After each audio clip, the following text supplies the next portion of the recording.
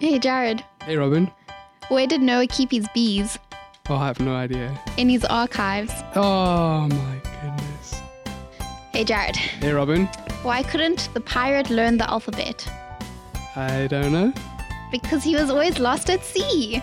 Oh, my goodness. These are terrible. Oh, I love them so much. And then there's this hilarious meme at the end. But,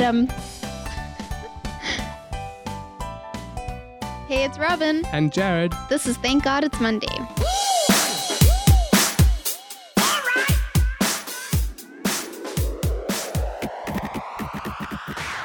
I must admit, when I started researching this, I didn't expect it to go so in-depth. I thought it was going to be like a Merriam-Webster definition in the dictionary that was going to tell me what a human was. It would be easy if it was simple to find out or go into this topic of like what it means to be human. Yeah. I think that's partly what makes us human, is that we are so complicated. And that we have such in-depth thought. That is true. We do have in-depth thought. Some of us. Some people are not gifted in thinking. In preparation for this topic, what are some things that came up that you were intrigued about or thought about? Or I think the one thing I read something about taking away emotions and thinking and imagination and stuff like that. I read an article. It was pretty much explaining, if you take away humanism, if you take away humanity from a person, what does that look like? And I think it struck me completely, because you basically become like predators. Like, you just do what you need for yourself to survive. That's it. That's all there is to being alive. If you don't have humanity, you lose love, you lose empathy, you lose care for other people, you lose, like, what's the point of even having a relationship? It's crazy. So was this article saying that in order to find out what makes us human, it was taking away things that would separate us from, say, wild animals, and saying, because I'm taking this away, it actually makes us human. So if we add it back to that sort of person, it makes us human, correct? It was kind of like that. Definitely compared us to our closest relatives, which are chimpanzees and bonobos. And if you take away a lot of aspects of humanity, although chimpanzees are pretty loving and affectionate, but... So maybe let's go maybe back to the beginning, because why do we want to talk about this topic? Why do we want to explore what makes us human if it's such a big topic and so hard to sort of define or reach an end goal? Because I mean, I think at no point in this conversation will we be like, yep, okay, this is what makes us human, and be happy with it. So why do we want to enter this conversation knowing that there's no sort of end goal or end sort of point on this conversation? I think humanity, or being human, it's the one thing we all have in common. If you strip away race, if you strip away language, culture, at the core of it, we're all human, and there's something inherent in all of us that connects us. And I think, that's the one thing that it joins people together. If you go throughout the world, there's people who, I don't care what your religion is, I don't care what you believe, we're human and we need to care for each other. That's why you get all the like human dignity campaigns and the various social movements. It's because we all have that one thing in common. We're all human and we need to take care of each other. Yeah, that is right. I mean, we are all human, I suppose, and we all have that in common. And exploring that obviously brings up our differences and our ways that we react to certain things and the ways that we see certain things. And that's almost what we want to celebrate, is that our uniqueness has differences, and through those differences, we become unique and we get our identity. And if we are able to shed light on our identity as what it means to be human, I think we have done a good, that's partially what I would say as our goal, is to shed light on our identity as being human. Because I think if we have our identity right, we can go forward and not really worry about our differences, because we know that they are uniquely ours and they were created that way. And from that, we can use that to go forward in our life and celebrate those differences. Yeah, definitely. And I think the difference is it also makes us, the whole thing of being uniquely human and having humanity, like we all have this core thing that's the same, but within that we're all very different. And I think that's something other species don't have, and what makes us different and separates us. And I think it's actually really beautiful when you go and you look in a room of people and you look at how different each one is. They're all very human, but they're all also very different. And I think that's incredible, and that should definitely be celebrated. Yeah, I agree. And I mean, it's also what makes us human is these differences. I mean, if we were all the same, just think about it, it would be pretty boring. We'd basically be chimpanzees. We would be chimpanzees. Yeah. And it would be like, what is the purpose of us being human? I'm sure that there's a purpose for us to be human. Otherwise, why would we be here? Maybe we're going to discover that as we go in on this conversation. It's going to be an exciting journey. I think it's going to be exciting. So maybe let's go and talk about in our research, like, what makes us uniquely human. So from different viewpoints. So Robin, in your research or preparing for this, what are some things that you discovered that make us uniquely human? The one thing that I think everyone must have heard is that quote by Aristotle, which is, "I think, therefore I am." And that stemmed from him going into this whole, like, I think probably a sort of existential crisis, where he was like philosophizing on what does it mean to be, what does it mean to live? How do I know I'm alive? And his conclusion was, "I think, therefore I am." And his only solid thing that he took away from all of his research and thinking was he thinks that's what makes him different. And I think that's like the foundation of what sets us apart from other creatures, is we have the ability to think, which leads us to have an imagination. It leads us to love. It leads us to have empathy and compassion. And I think that's where most of the research stems from, whether it's neuroscience or biology or theology, whatever your research field is. I think at the core of it, we're able to think, and that sets us apart. So if we were to look at, say, for instance, a buck or a springbok on the Sahara Desert, or in Kruger National Park, if we were to think of a buck that's in Kruger National Park and we were to look at it, it would be fair to say that he doesn't go through his day-to-day life thinking, why am I eating grass? Why am I running from a lion when I hear it roar? Why? Why is he asked? Like, it'd be fair to say that he's not asking that question, correct? I think we can safely assume that. I don't know. I think it would be a very sad thought pattern if they were constantly thinking about what they were doing. Although it would be interesting if there was a springbok to rise up and say, "I'm done with this. I'm not going to be the hunted anymore. I'm going to be the hunter and go after a lion." I think it would be the very short career. It would be a very, very, very short career that he would not last. Maybe they're actually smarter than we think. Maybe they are. They know they're quick and they can run.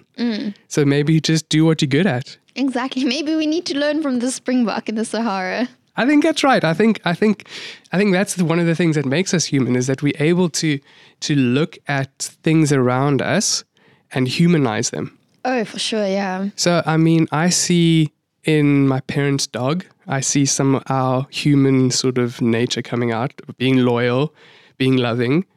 So my parent-in-laws, they have a cat, and I see this cat being disloyal and sort of evil, scheming, but it's not. I'm just seeing it replicating what I see in another human on it, sort of thing.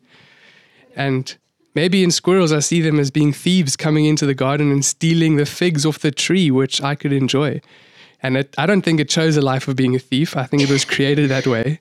That poor squirrel. Most people love squirrels, and here you are, ruining their name and reputation. I mean, not all squirrels are thieves. We can't generalize, but I think... Where are they meant to get food? They can't go to a store. They have to come to humans. And wherever they've planted trees or food or thing. I think that's also another thing that makes us human, is that we know how to look after each other. Yeah, we're self-sustaining. And we don't just take what we need, we take more than what we need. I have never seen another animal do that. That is true. And I think that's the beautiful thing, is that as humans, we are able to imagine something greater. We are able to imagine a future that's not yet been created. We've been able to imagine a life that has not been lived, and we are able to actually create that. And I think if we look at at other species and creatures, I don't see that. I don't see them imagining a future and going forward and saying, no, this is going the wrong direction. We need to stop this. That's also a really great point, because if we couldn't imagine the future, if we couldn't see forward, if we couldn't think long term, we wouldn't experience anxiety. Like, the world has become rife with anxiety and depression and that type of thing. And I actually think it's just it's part of the human condition, because we have that imagination, and while we are able to dream and imagine good things, we're also able to do the complete opposite. And that was actually one of the points I read up about yesterday, is that humans are anxious. We have more choice than ever. We're more free in our thinking and what we're able to express and imagine. And I don't think we've ever had as many options as we do right now with our futures. And I think that's a large part of what contributes to anxiety. And I think you get animals that are, I guess your dogs can get pretty anxious, but I'm sure they learn that from their humans. I've seen anxious dogs that have anxious owners. Yeah, I think that's right. I think we are able to teach other creatures human sort of things that make us human. I mean, I've seen a chimpanzee write, and that chimpanzee would have had no reason to write unless some scientist wanted to teach it to prove a point. So I think we able to do that, and that's the thing that makes us human, is to imagine a chimpanzee writing and to teach it to create that sort of thing. So we're trying to enforce our humanity on other creatures, and I think that's partially the downfall of being human, is that we're having to enforce what we think and believe to be human on other things, to be able to see ourselves in them, and being like, only once that's happened, we're like, okay, cool, that's like good, where we should just be able to accept them and us to be who we are and created, and being like, okay, we are human, they chimpanzees, like, why do we need to explore that a little more? Yeah. The one thing you said was also really cool, is you said the thing about creating. No, we create. Like, humans create awesome things. Look at architecture, look at art, we're creating wherever we go, and no other creature does that. They just carry on with their lives. They just survive. They just do what they were made to do. They don't think further than that. We're humans. We create. We make things better. We learn how to write. We learn how to... We make stories. We're storytellers, which I don't think any other animal does. I think creating and the ability to create, the desire to create, and the ability to execute it, I think that makes us very human. I think creating is a huge part of what sets us apart, because we can think, because we can imagine, because we can love. When you have a love and a passion for something, you want to create it. Like, if you didn't enjoy drawing, why would you create all the amazing things that you create? If I didn't enjoy writing, why would I do it? So love and thinking and imagination and creating, I think that's all very core to being human. I think let's talk a little bit about imagination. I think we touched on it a little bit, and I think that's partially the core of what it means to be human, is to be able to imaginate. And I think that gives us the ability to create. So we have to imagine or think about it first, or dream about it, to be able to create.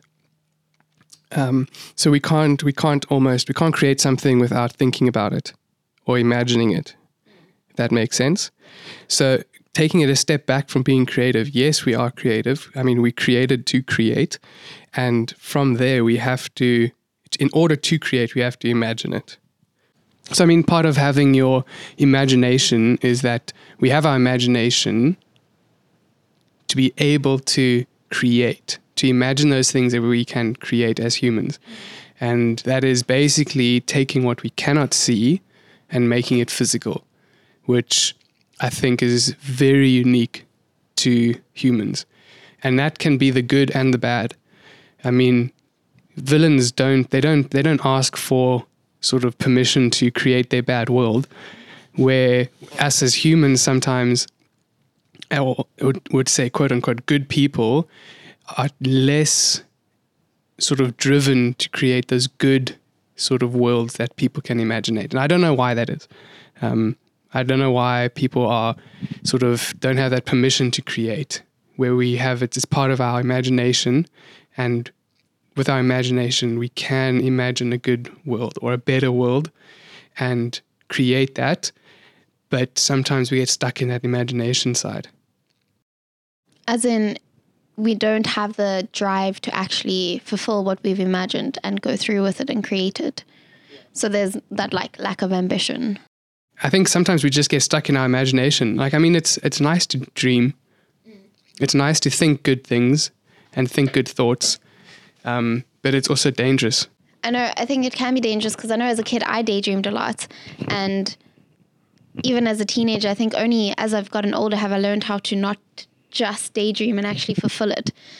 I think it becomes an escape and a comfort zone, I guess. Yeah, that's true. But it's still something that's really unique to us. Yeah, it does. I think it does become an escape and a comfort zone. I mean, we're living in a world that is not at its full potential, and it's not what it's like in the grand picture of things. It's not doing what it could be doing.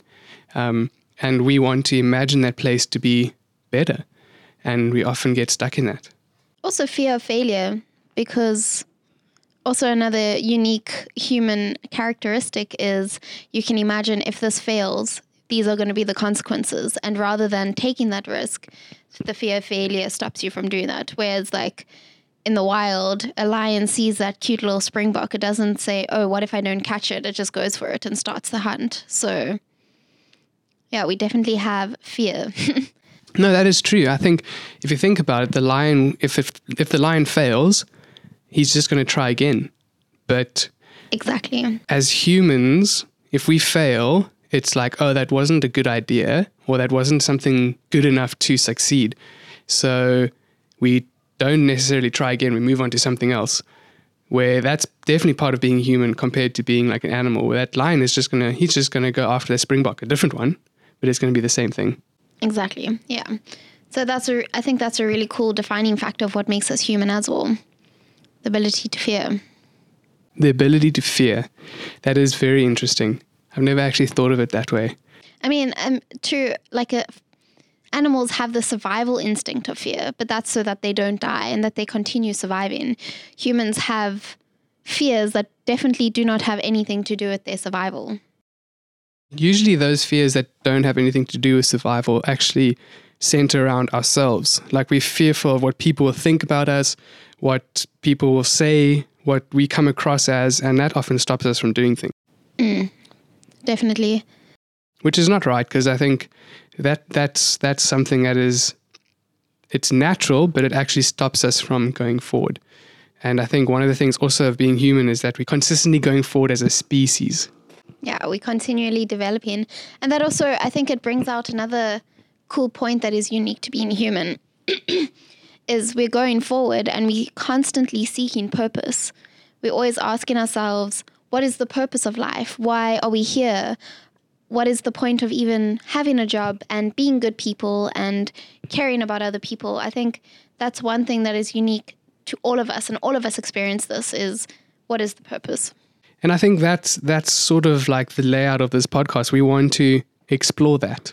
Yeah. And explore what is the purpose of life, what is things that we, other topics that we're going to engage in, which I'm very excited about. So one of the other things that makes us human is our gender. So there's obviously two genders, or there are not two genders. We will explore that. But that's exactly what makes us human, is our gender. I think that one of the things about gender is, and whether you believe it's society taught or it's inherent or whatever your opinion is on gender, I think gender roles define your identity. So whatever your gender is, whether you believe it's biological or not, or whether you believe it's something you choose or not, it still influences your identity, which is why they call it gender identity. And I think that is a massive part in being human, because different genders have different characteristics that offers different qualities to society, and that is very different to any other creature on earth. Yeah, that is very different to going back to what, the lion and the springbok. I think it's a tough one, because with gender, it's almost like we need the gender to prove our identity, right? So we're seeking our identity, and we use the gender or our gender as that identity, which, I mean, to a sense is right, because if, say, for instance, I was to walk into a room, what's the first thing you pick up? You definitely notice what you're wearing, what you look like. You label the person as male, female. Exactly. And how I present that across is based on my gender. So I will dress how my gender dresses, if that makes sense. Whether I think about it or not, I do. I'd like to see you coming in a skirt one day, see what that does. I think that would be flippin' hilarious. A little bit confusing. I'd have to borrow some high heels to go with that as well, just to take it to that next level. What an image! Right, I think I've actually got a bright pink skirt that I wore for bachelors that we could use. That would be hilarious. I'm sure your wife has some brilliant add-ons to that as well. Yeah, definitely. Cool. Next podcast, it's happening. And that's the thing, though. Even saying a bright pink skirt, like who put those colors there, blue and pink? Why is it that when I see a guy wearing a pink shirt, in my head, the first thing that's automatic is like, what's going on here? Yeah, that's a societal construct. That's like a whole different can of worms. Exactly, but it feeds into this whole thing of our identity.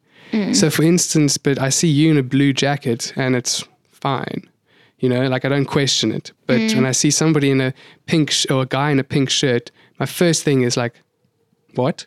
Is it pink or is it salmon?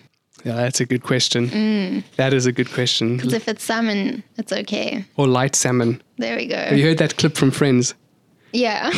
I think we're going to have to play that. Yeah. We have to play that. Hey, has anyone seen my shirt? It's a button down, like a faded salmon color. You mean your pink shirt? Faded salmon color? No, I haven't seen your pink shirt. I think ultimately, I've actually looked into that a little bit, and it was a flippin' marketing thing. The pink and blue. The pink and blue. The pink and blue was a marketing campaign that a company put on because boys and girls would generally wear black and white, and it was different. It was a similar style of clothing until they were like 8 years old. Yeah, and boys wore dresses as well as kids. Exactly. But they weren't selling enough stuff to make enough profit. So this marketing company decided, let's put some colors to the gender, which means we can sell twice as much, which in a sense, we've all bought into that. 100%. Which means I am going to come to work in a dress and not buy into this system. I mean, they sold the system on colors, not necessarily dresses. This is true. Although, I guess if you want to put it that way, like in the biblical times, the men wore dresses. And I don't see them complaining or hear about them complaining. I think it must have been very freeing. It must have been, and cool in the summer times. Yes. Okay, we are hectically Off topic. Okay, there's also, what does the loss of humanity mean?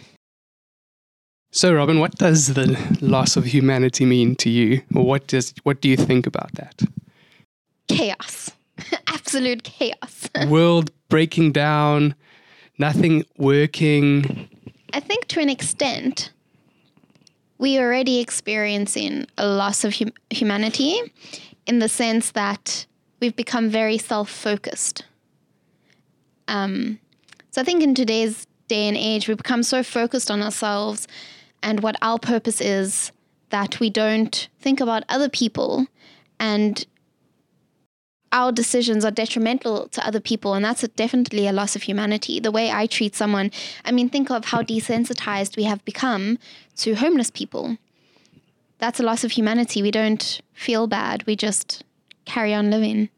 So then would you say that then we would call that inhumane? For sure. I think one of the key aspects of being a human is our ability to love other humans. And if you're not loving another human, I think it's inhumane because we're not treating them well. And that's very interesting because if you think about it, the only other time we use the term inhumane is on other creatures. It's on animals, yeah. So we will look at a tiger ripping off whatever, a crocodile's head or something, and we'll say that's so inhumane. Because we have that innate ability to imagine a better world.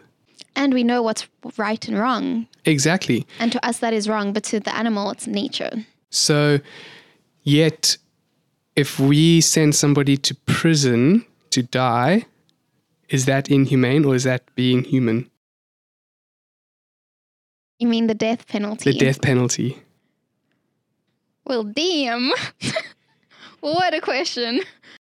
We'll just, if you out there have any thoughts on that, you can let us know, because that I think is a much bigger topic to talk about.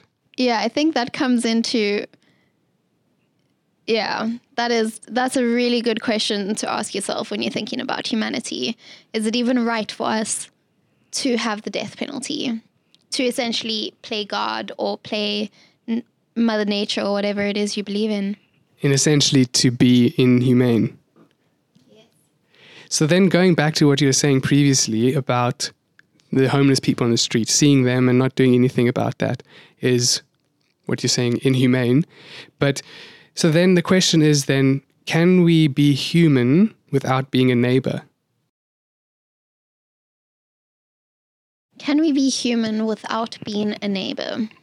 And neighbor in the broad sense being... Yes, not necessarily besties. Yeah, or living next door to each Yeah. other. It's the person you're interacting with. It's being a good person. It's... Yeah. I think a part of being a human is our desire and absolute need for community and for relationship. So I think at the basis and foundation, I would say we can't be human without being a neighbor. So then what does a neighbor look like to you? So I know for myself, looking like a neighbor is probably going to be different in the circumstance to circumstance. So different time of the day, different people we're interacting with. But I think part of being a neighbor is that there's some sort of good in you that you want to portray to that other person and almost honor them as a person, not judging them who they are or what they're doing or why they're doing a thing, but just honoring that person and, in a sense, serving them and saying, I see that you are a fellow human in this life that we're going through, therefore you are a neighbor. I like that. I like the honoring part. I think the question you should ask yourself with any interaction with a person is, how do I best honor this person right now? And that might be a simple smile at someone as you're walking past, or it might be, oh, shucks, this person's tire is flat, let me help them. Or it could be your actual neighbor who needs a babysitter quickly, or whatever it is. I think an important question to ask yourself is, how do I best honor this person right now? So how do I honor this person to be a better human for them and for myself? Yeah, I think that's a great takeaway. I think that's pretty cool, yeah. If you have honor, the world would be a better place.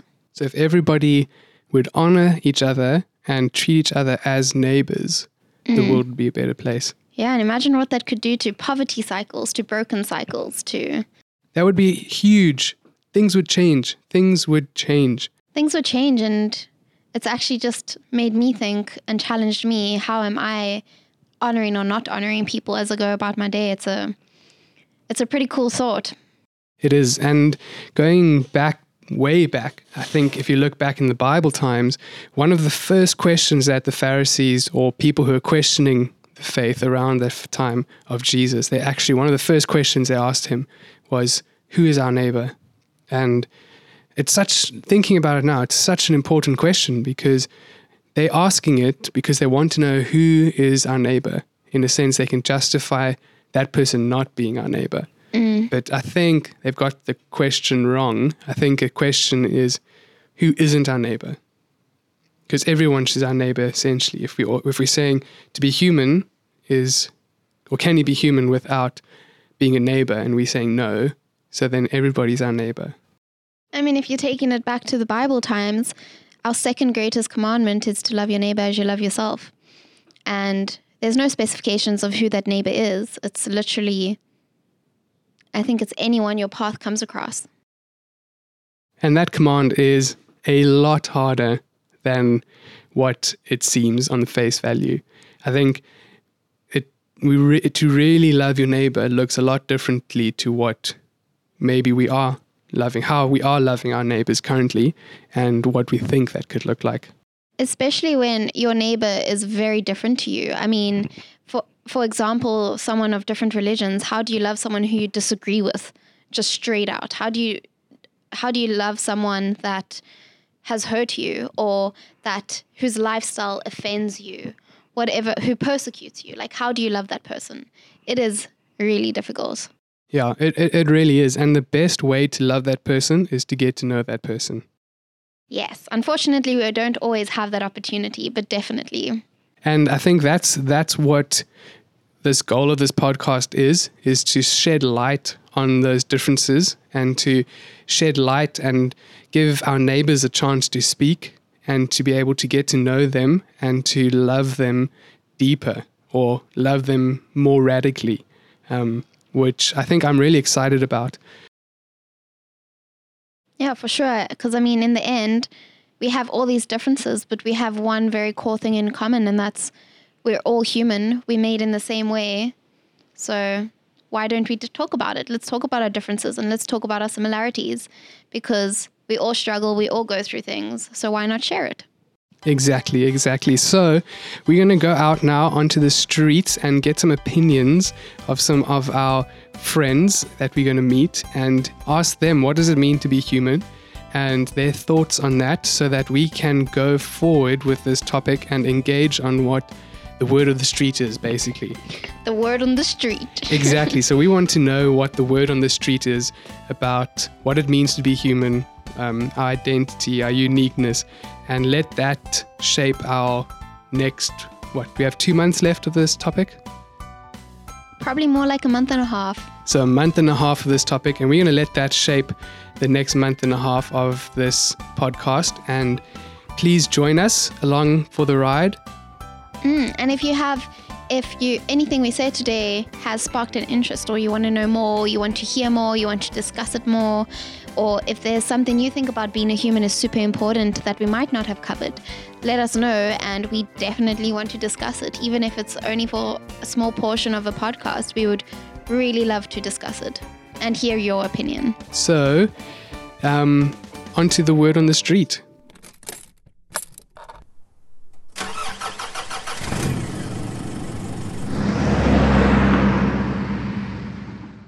Hi, my name is Wilkies. My name is Mzianda. My name is Melissa. I'm Tasneem. In each of your own words, what does it mean to be human? I feel like whatever you want to identify as, it's in your right.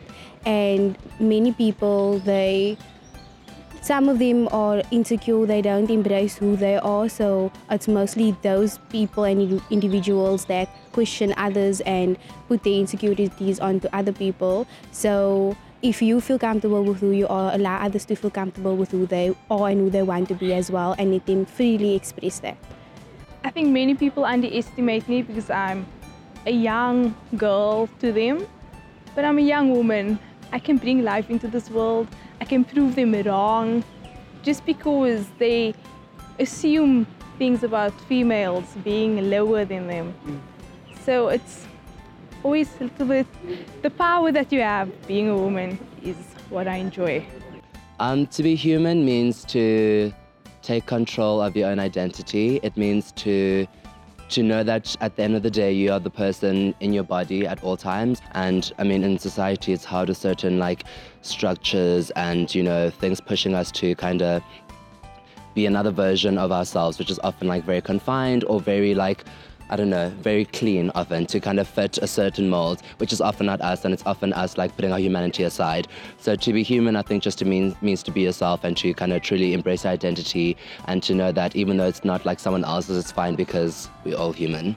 To be human, I think it involves a lot of compassion and a lot of sensitivity towards other people.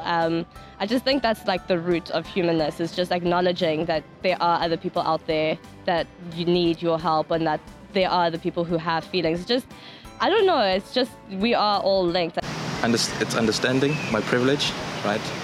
And not using it to sort of violate on others' rights. And secondly is to nurture people. So as you heard, the word on the street there is that people are asking or wanting to engage on the privilege that comes with gender and color, but mainly gender.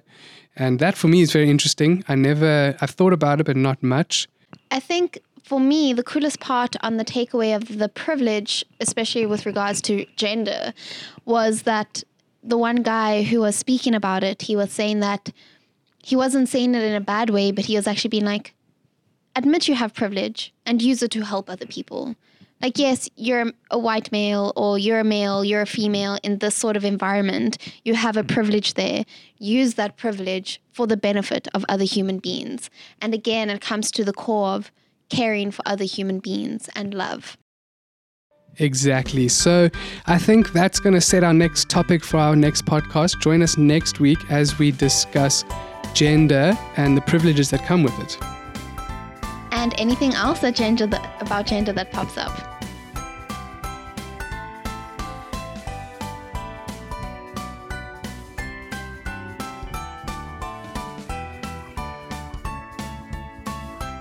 Thank you for joining us, and if you enjoyed this podcast, you can subscribe, share it with your friends, click the share button, or take a screenshot and share it on your social stories, and don't forget to tag us. Again, thanks for listening. Thank God It's Monday is a platform where we're calling our nation to rise up, live deeper, and love radically.